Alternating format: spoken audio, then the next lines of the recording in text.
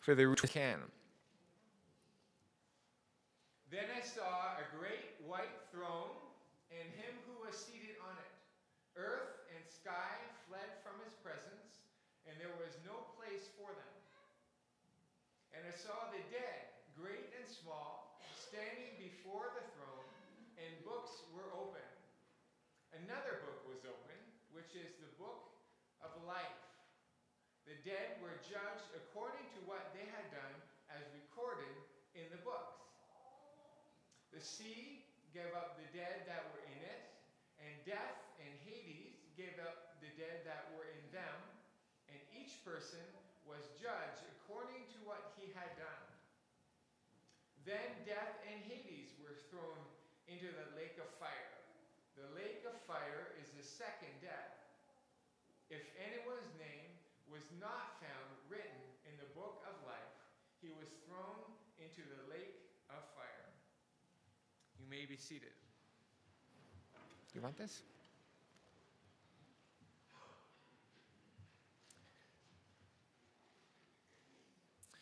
I have to mention before I forget that there is a benevolent offering next Sunday. I forgot to point that out earlier. The deacons just want to have a pool of money because there are needs around us all the time, and we don't want to wait for a need before giving to it. So next week, Sunday, there will be a benevolent offering, so please be ready for that. There's one more sermon in the series on Revelation, and then I'll start addressing your questions. If you have questions about the Bible, or about how God intersects with the world or with your life, jot them down on a communication card, light brown card, in the pew in front of you. And you have until next week to get those to me. So just note of that. But for now, we continue in Revelation. And you better pay attention. I know you always do. Because this is the last time in Revelation that we see evil. After this, even though there are 2 more chapters, evil makes no reappearance. We've seen thus far in Revelation spiritual apathy, false teaching, sexual immorality, idolatry, the occult, war, famine, disease, death by wild beasts, people slain for their belief in Jesus, earthquakes, hail, fire, water to blood, shipwrecks, the sun darkened, stars falling to earth, demonic activity, torture and torment, mockery of God's people, celebration and gift-giving at their death, a dragon who is Satan, 2 beasts, blasphemy, deceit, false worship, bad reception on your phones, just want to see if you're listening, an evil money system, good for you, bloodshed, scorching heat, unrepentance, painful sores, anti-God system, a horror, desolation, sin, haughtiness, plague, violence, corruption, rebellion, but no more. So if you're into that kind of thing, listen up, because this is the last time you'll hear it. So enjoy. But chapter 20, verses 1 to 6, which we 1 to 6, has sparked debate more than any other passage in Revelation, with the possible exception of the beast and number 666 in chapter 13. These 6 verses are the only place in the whole Bible where the concept of the millennium is addressed, the period of 1,000 years. And yet it has colored people's interpretation, approach to the book of Revelation. And not only that, but the whole place of Israel's relationship to God and his divine plan. So I need to talk about it. A section of the broader church, especially in North America, in the last third of the 20th century, held that Jesus would return to Jerusalem and established his personal, visible reign for 1,000 years and then return to heaven. And that belief, when paired with one's view of the rapture, the catching up of Christians into heaven, became a way of separating Christians into various camps. And then there's a great tribulation, a period of hardship and trial that would come on earth. And that's what Revelation has been about. I personally think it's unfortunate that Christians have capitalized the millennium and the rapture and the great tribulation. Many churches and organizations have taken those three things and made them a litmus test of Christian orthodoxy. We believe in Jesus. We believe in his death for our sin. We believe in the pre-mill and pre-trib rapture of the church. All together in a statement of faith. And the fact that many of you don't know what I'm talking about is a signal how unfortunate that was. So now for my thoughts. This is just my thoughts.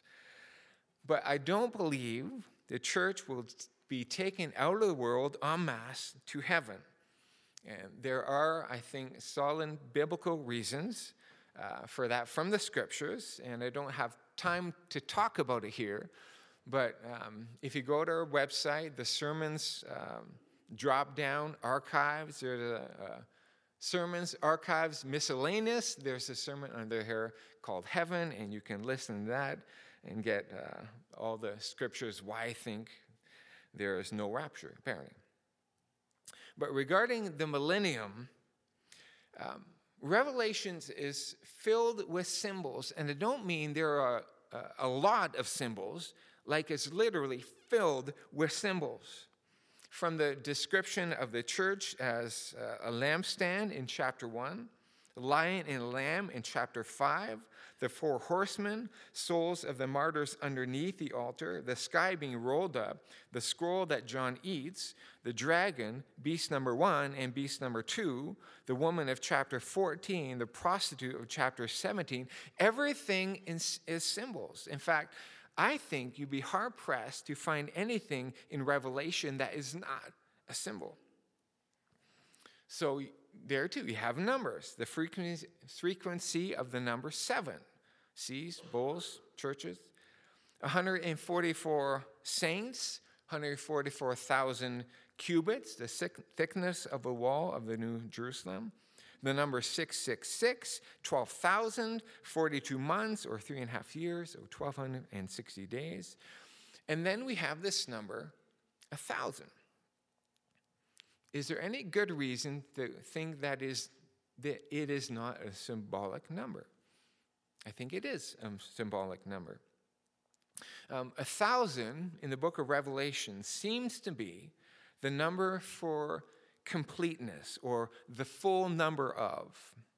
For example, the 144,000 saints is the square of 12, number of God's people, right? 12 tribes, 12 apostles, times 1,000, representing the full number of God's people, the people of God in their completeness. So 1,000 years is the full number, or the complete number of years. Not in terms of eternity, though. It's like we're saying the whole time. Stephen Wright, a comedian, said that he was going for a walk, and his girlfriend asked him, how long will you be? And he said, the whole time. That's funny. Exactly. From the beginning to the end, however long that is, the whole time is the millennium. And our passage says that the souls of those who had been beheaded for the testimony of Jesus and for the word of God, and those who had not worshipped the beast or its image and had not received its mark on their foreheads or on their hand, they came to life and reigned with Christ for 1,000 years. Now, does Christ reign now? Has he reigned since his birth? Has he reigned the whole time? Daniel chapter 7, he was given authority, glory, and sovereign power. All peoples, nations, and men of every language worship him. His dominion is an everlasting dominion that will not pass away, and his kingdom is one that will never pass away. Gabriel said to Mary, "The Lord God will give him the throne of his father David, and he will reign over the house of Jacob forever. His kingdom will never end." The wise men came looking for the king of the Jews. At his trial, the accusation against him was he claimed to be a king. Philippians 2, he has been exalted to the highest place, and every knee will bow before him, and every tongue confess that Jesus Christ is Lord. Colossians 1, God has put all things under his feet. Jesus himself said, "All authority in heaven and earth has been given to me." This is not some future end times reality. Jesus is reigning now over all things. And do the martyrs and the saints rule with him? Ephesians 2, God has raised us up with him and sealed us with him in the heavenly places.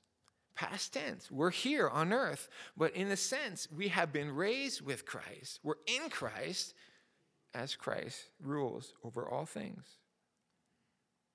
1 Peter 2, verse 9, you are a royal priesthood.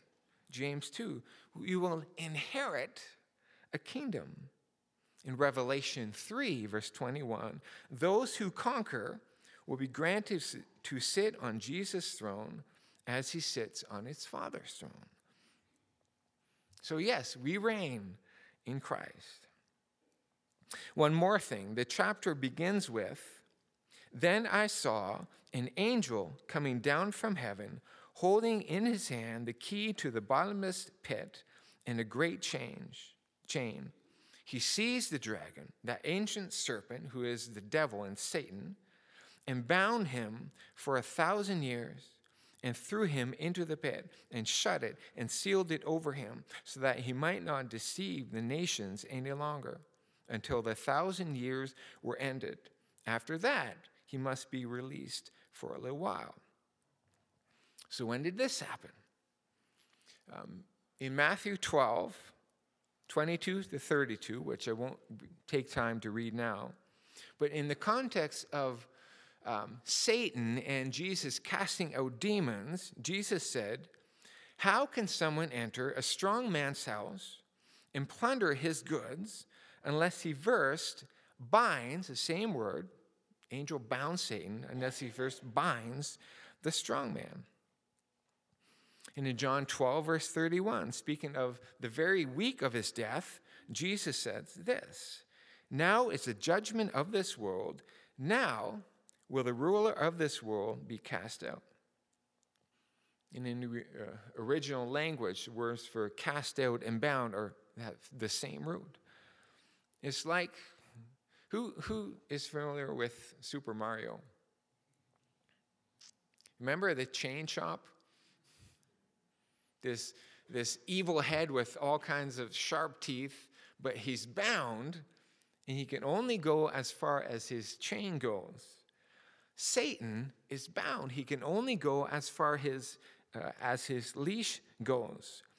And people of all nations, like he's bound so that he cannot deceive all the nations anymore. And people of all nations, once clothed, once deceived, are open to the gospel and can be saved. So I'm convinced that what is described in Revelation 20, verses 1 to 6, Satan bound and God's people reigning with Christ for the whole time, began with Jesus' life and death and continues for as many years as God gives until he wraps things up. And it should be noticed that in this passage, which alone speaks of a millennium, there's no explicit mention of Jesus' return, no mention of Israel or Jerusalem. So that's what I think the Bible has to say on the doctrine of the millennium. Now, verses 7 and following. "At the end of time, Satan will be released from his chain, a chain chomp unleashed. He once again deceived the nations and gathered them for battle." Now, the beast number 1 and beast number 2, the false prophet, are not around for this. They have been dealt with at the end of chapter 19. So this is Satan himself leading the charge. He deceives the nations. That's what he does. He deceives. And the nations are what Revelation calls Gog and Magog. Ezekiel 38 and 39 speak of Gog from the land of Magog, coming from the north and being destroyed, coming from the north against God's people and being destroyed. And in Jewish apocalyptic literature and Revelation, the apocalypse falls into this tradition. Gog and Magog were personifications of the leaders of the forces of evil. So in Revelation, then, the devil musters the forces of evil for one last-ditch effort against the Lamb. He's off his leash, no holds barred, all or nothing. Well, it turns out to be nothing. Just like it did on Sodom and Gomorrah, fire falls from heaven and consumes the army. The devil is thrown into the lake of fire where the beast and the false prophet, beast number 1 and 2, have been thrown at the end of chapter 19. And that's the last of him. After all his activity throughout history, from the Garden of Eden forward, is brought to an end. And that of his demons is brought to an end. No more temptation from the outside. And no more temptation from within our own hearts, because then comes our passage for today.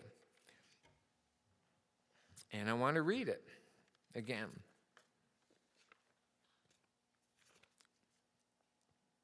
Then I saw a great white throne, and him who was seated on it. From his presence, earth and sky fled away, and no place was found for them. And I saw the dead, great and small, standing before the throne, and books were opened. Then another book was opened, which is the book of life. And the dead were judged by what was written in the books, according to what they had done.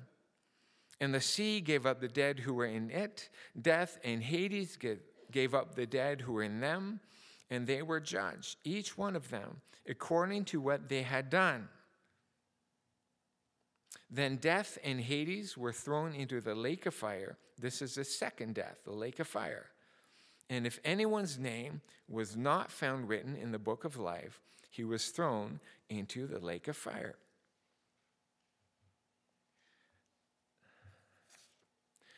John has already spoken of the first resurrection, but he has not mentioned the second one.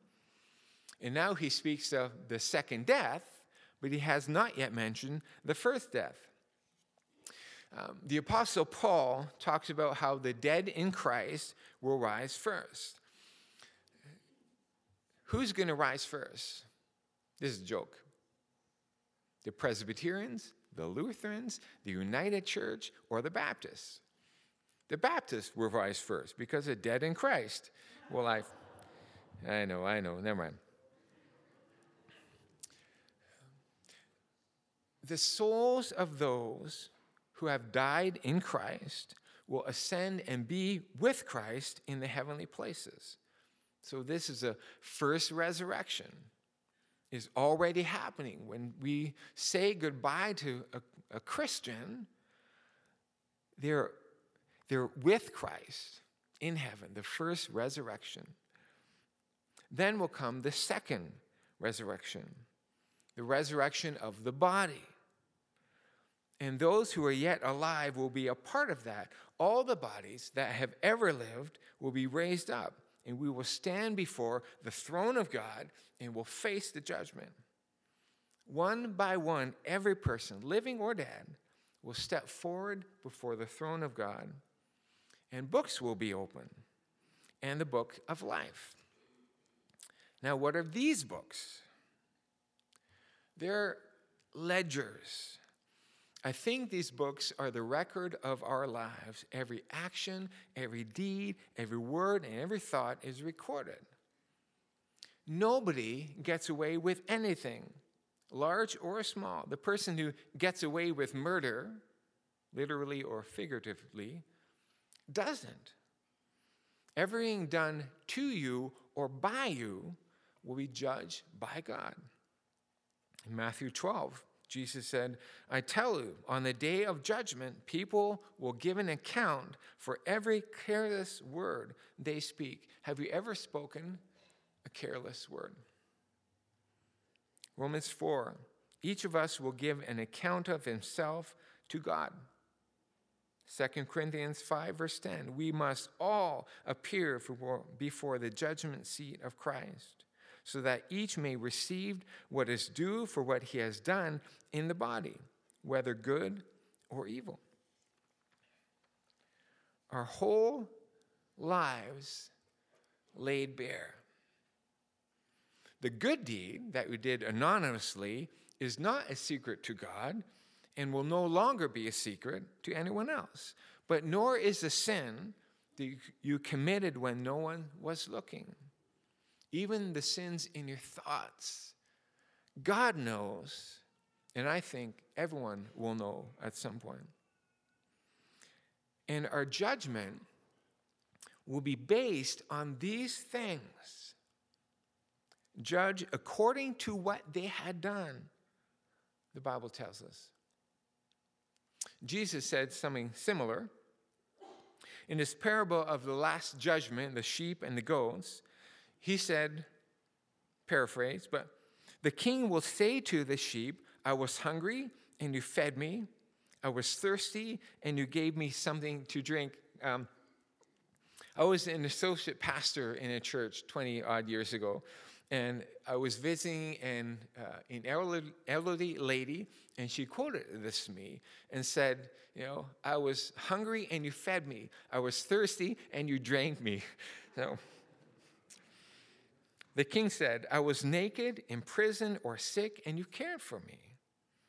The sheep will reply, when did we see you hungry or thirsty or in need and care for you? And the king will reply, when you did it for the least of these, my brothers, you did it for me. Enter into the joy of your master. But to the goats he will say, I was hungry and you did not feed me. I was thirsty and you gave me nothing to drink. I was naked, in prison, or sick, and you did not care for me. The goats will say, we don't remember that. When did this happen? And the king will reply, when you didn't do it for the least of these, my brothers, you didn't do it for me. So depart from me into the fire prepared for the devil and his angels. So it sounds like our judgment, our final judgment, is based upon what we did or didn't do.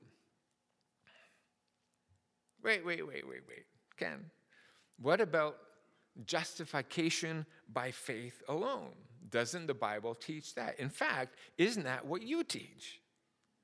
You say, we don't bring anything to the table. Salvation is entirely a work of God. So what is it? Does God do it? Or are we judged according to what we have done? But here's the difference between the sheep and the goats, who the Bible calls righteous and unrighteous. On the deficit side of the ledgers are the deeds of our lives. And the unrighteous will be consigned to the lake of fire based on what they have done to pay eternally for the infinite debt of our sin. Okay, the lake of fire is the second death. The first death, of course, is actual death on this side of eternity.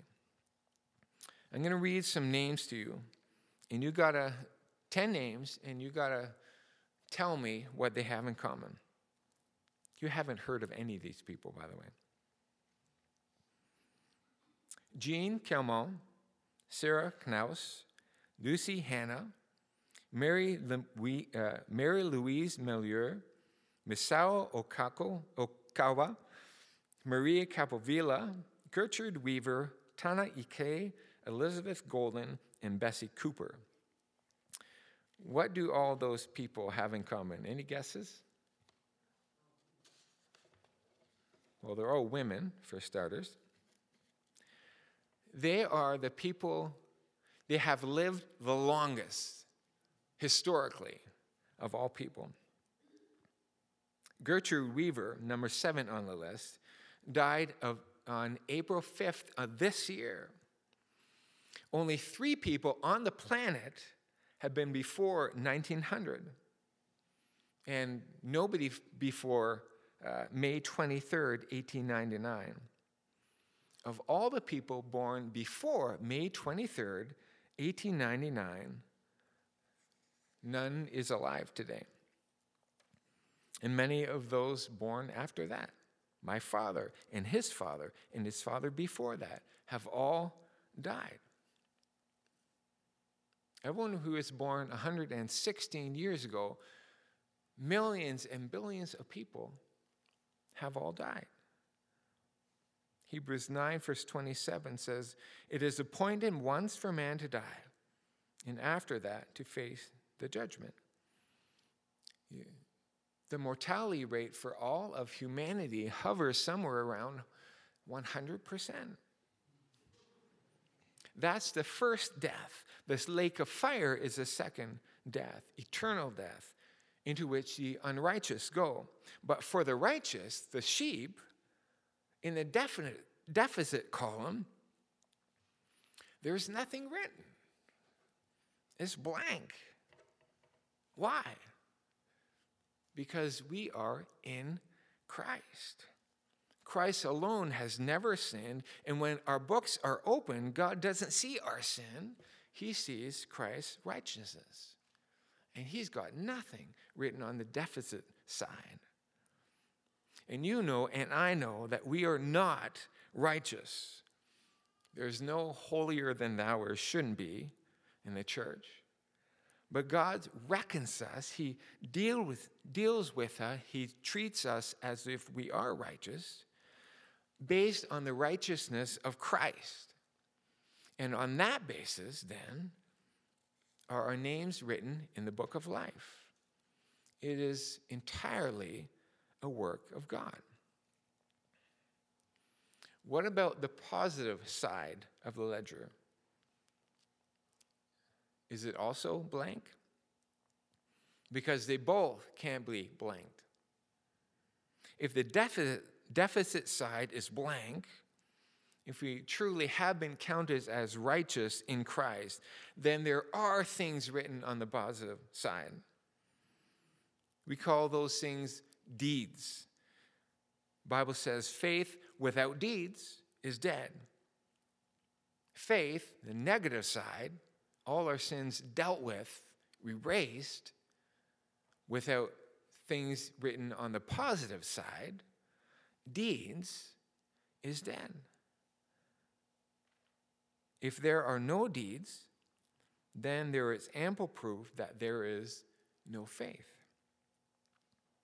We call them deeds. We also call them fruit. Jesus said, "If you remain in me, vine, you will bear much fruit." Not that you have the potential to bear fruit, not that you might bear fruit, not you will bear fruit whether you're attached to the vine or not. But if you're attached to the vine that is Jesus Christ, you will bear fruit. And fruit is merely the outward evidence of the inward change. How do I know it's an apple tree? I see apples.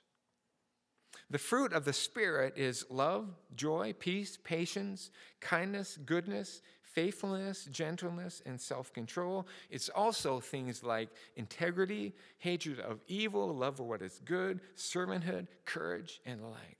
These are fruit. These are deeds. And no, we don't do all these things perfectly. We are a work in progress. But if there is no evidence of these, we have no faith. The Bible is pretty clear on that.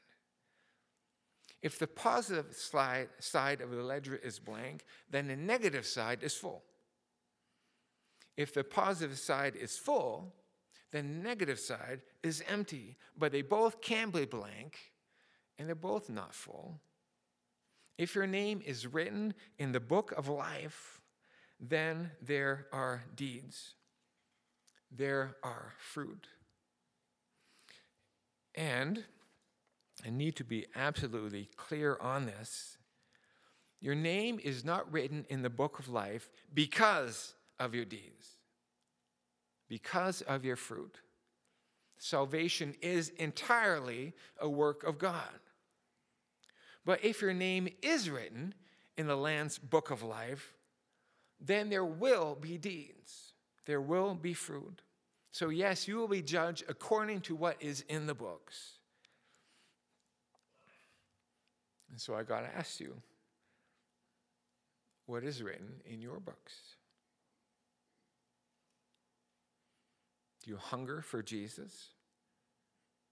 Do you know your need for him to deal with your sin? Do you know that based on his righteousness, not your own unrighteousness, that you stand holy before God? Then you're okay. That is the least of what is written on the positive side. But here's the mystery of our faith. It's all a work of God, but we are responsible for our own deeds and fruit on the positive side. We're cultivating the fruit of the Spirit. Is gentleness being worked on in your life? Do you seek to be faithful? Is gentleness being worked on? I've been on the receiving end of love from many of you. That's a fruit of the Spirit. Do you hate evil? Does the evil going on around us in the world, does it grate on us? Do you love what is good? Are kind? Are you patient? Are you courageous?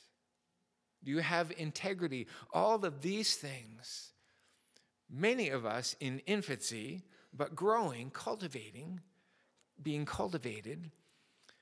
Do you see hints of these things in your life, and are they growing and growing and growing?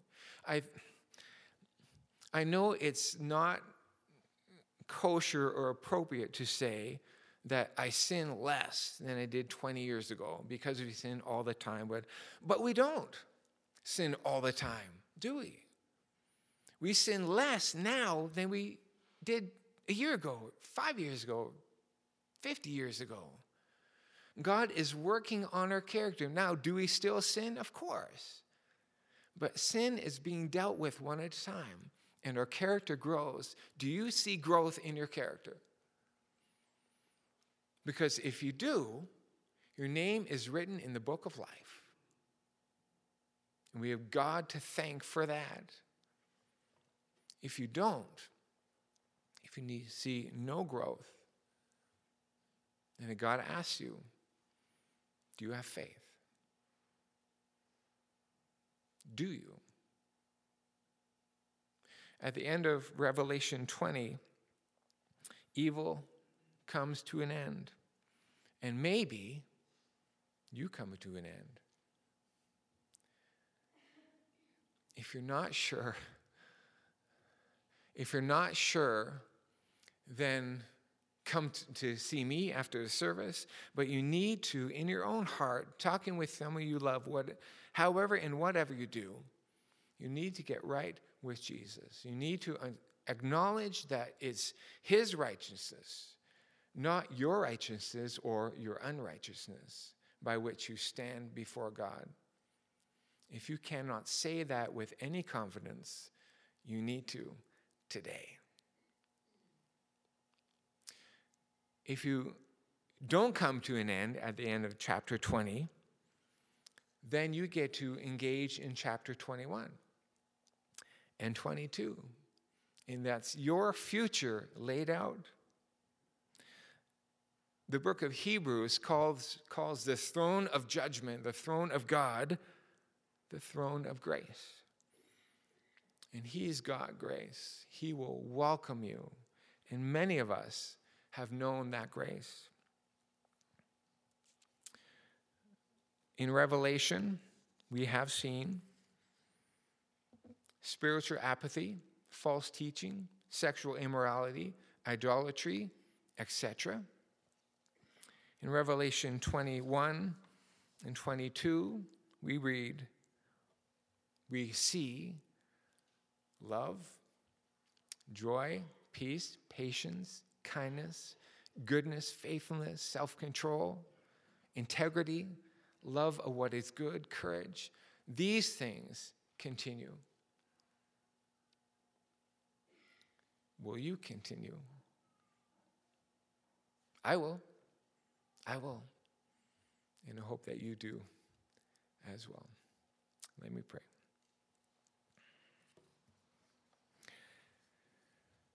Lord, we thank you for our salvation. We thank you that Jesus died for us. Thank you that he rose again for our justification. Thank you for his righteousness imputed to us, that even though we sinned, you see us as righteous because Jesus is righteous. We thank you for that. We couldn't do anything about that ourselves.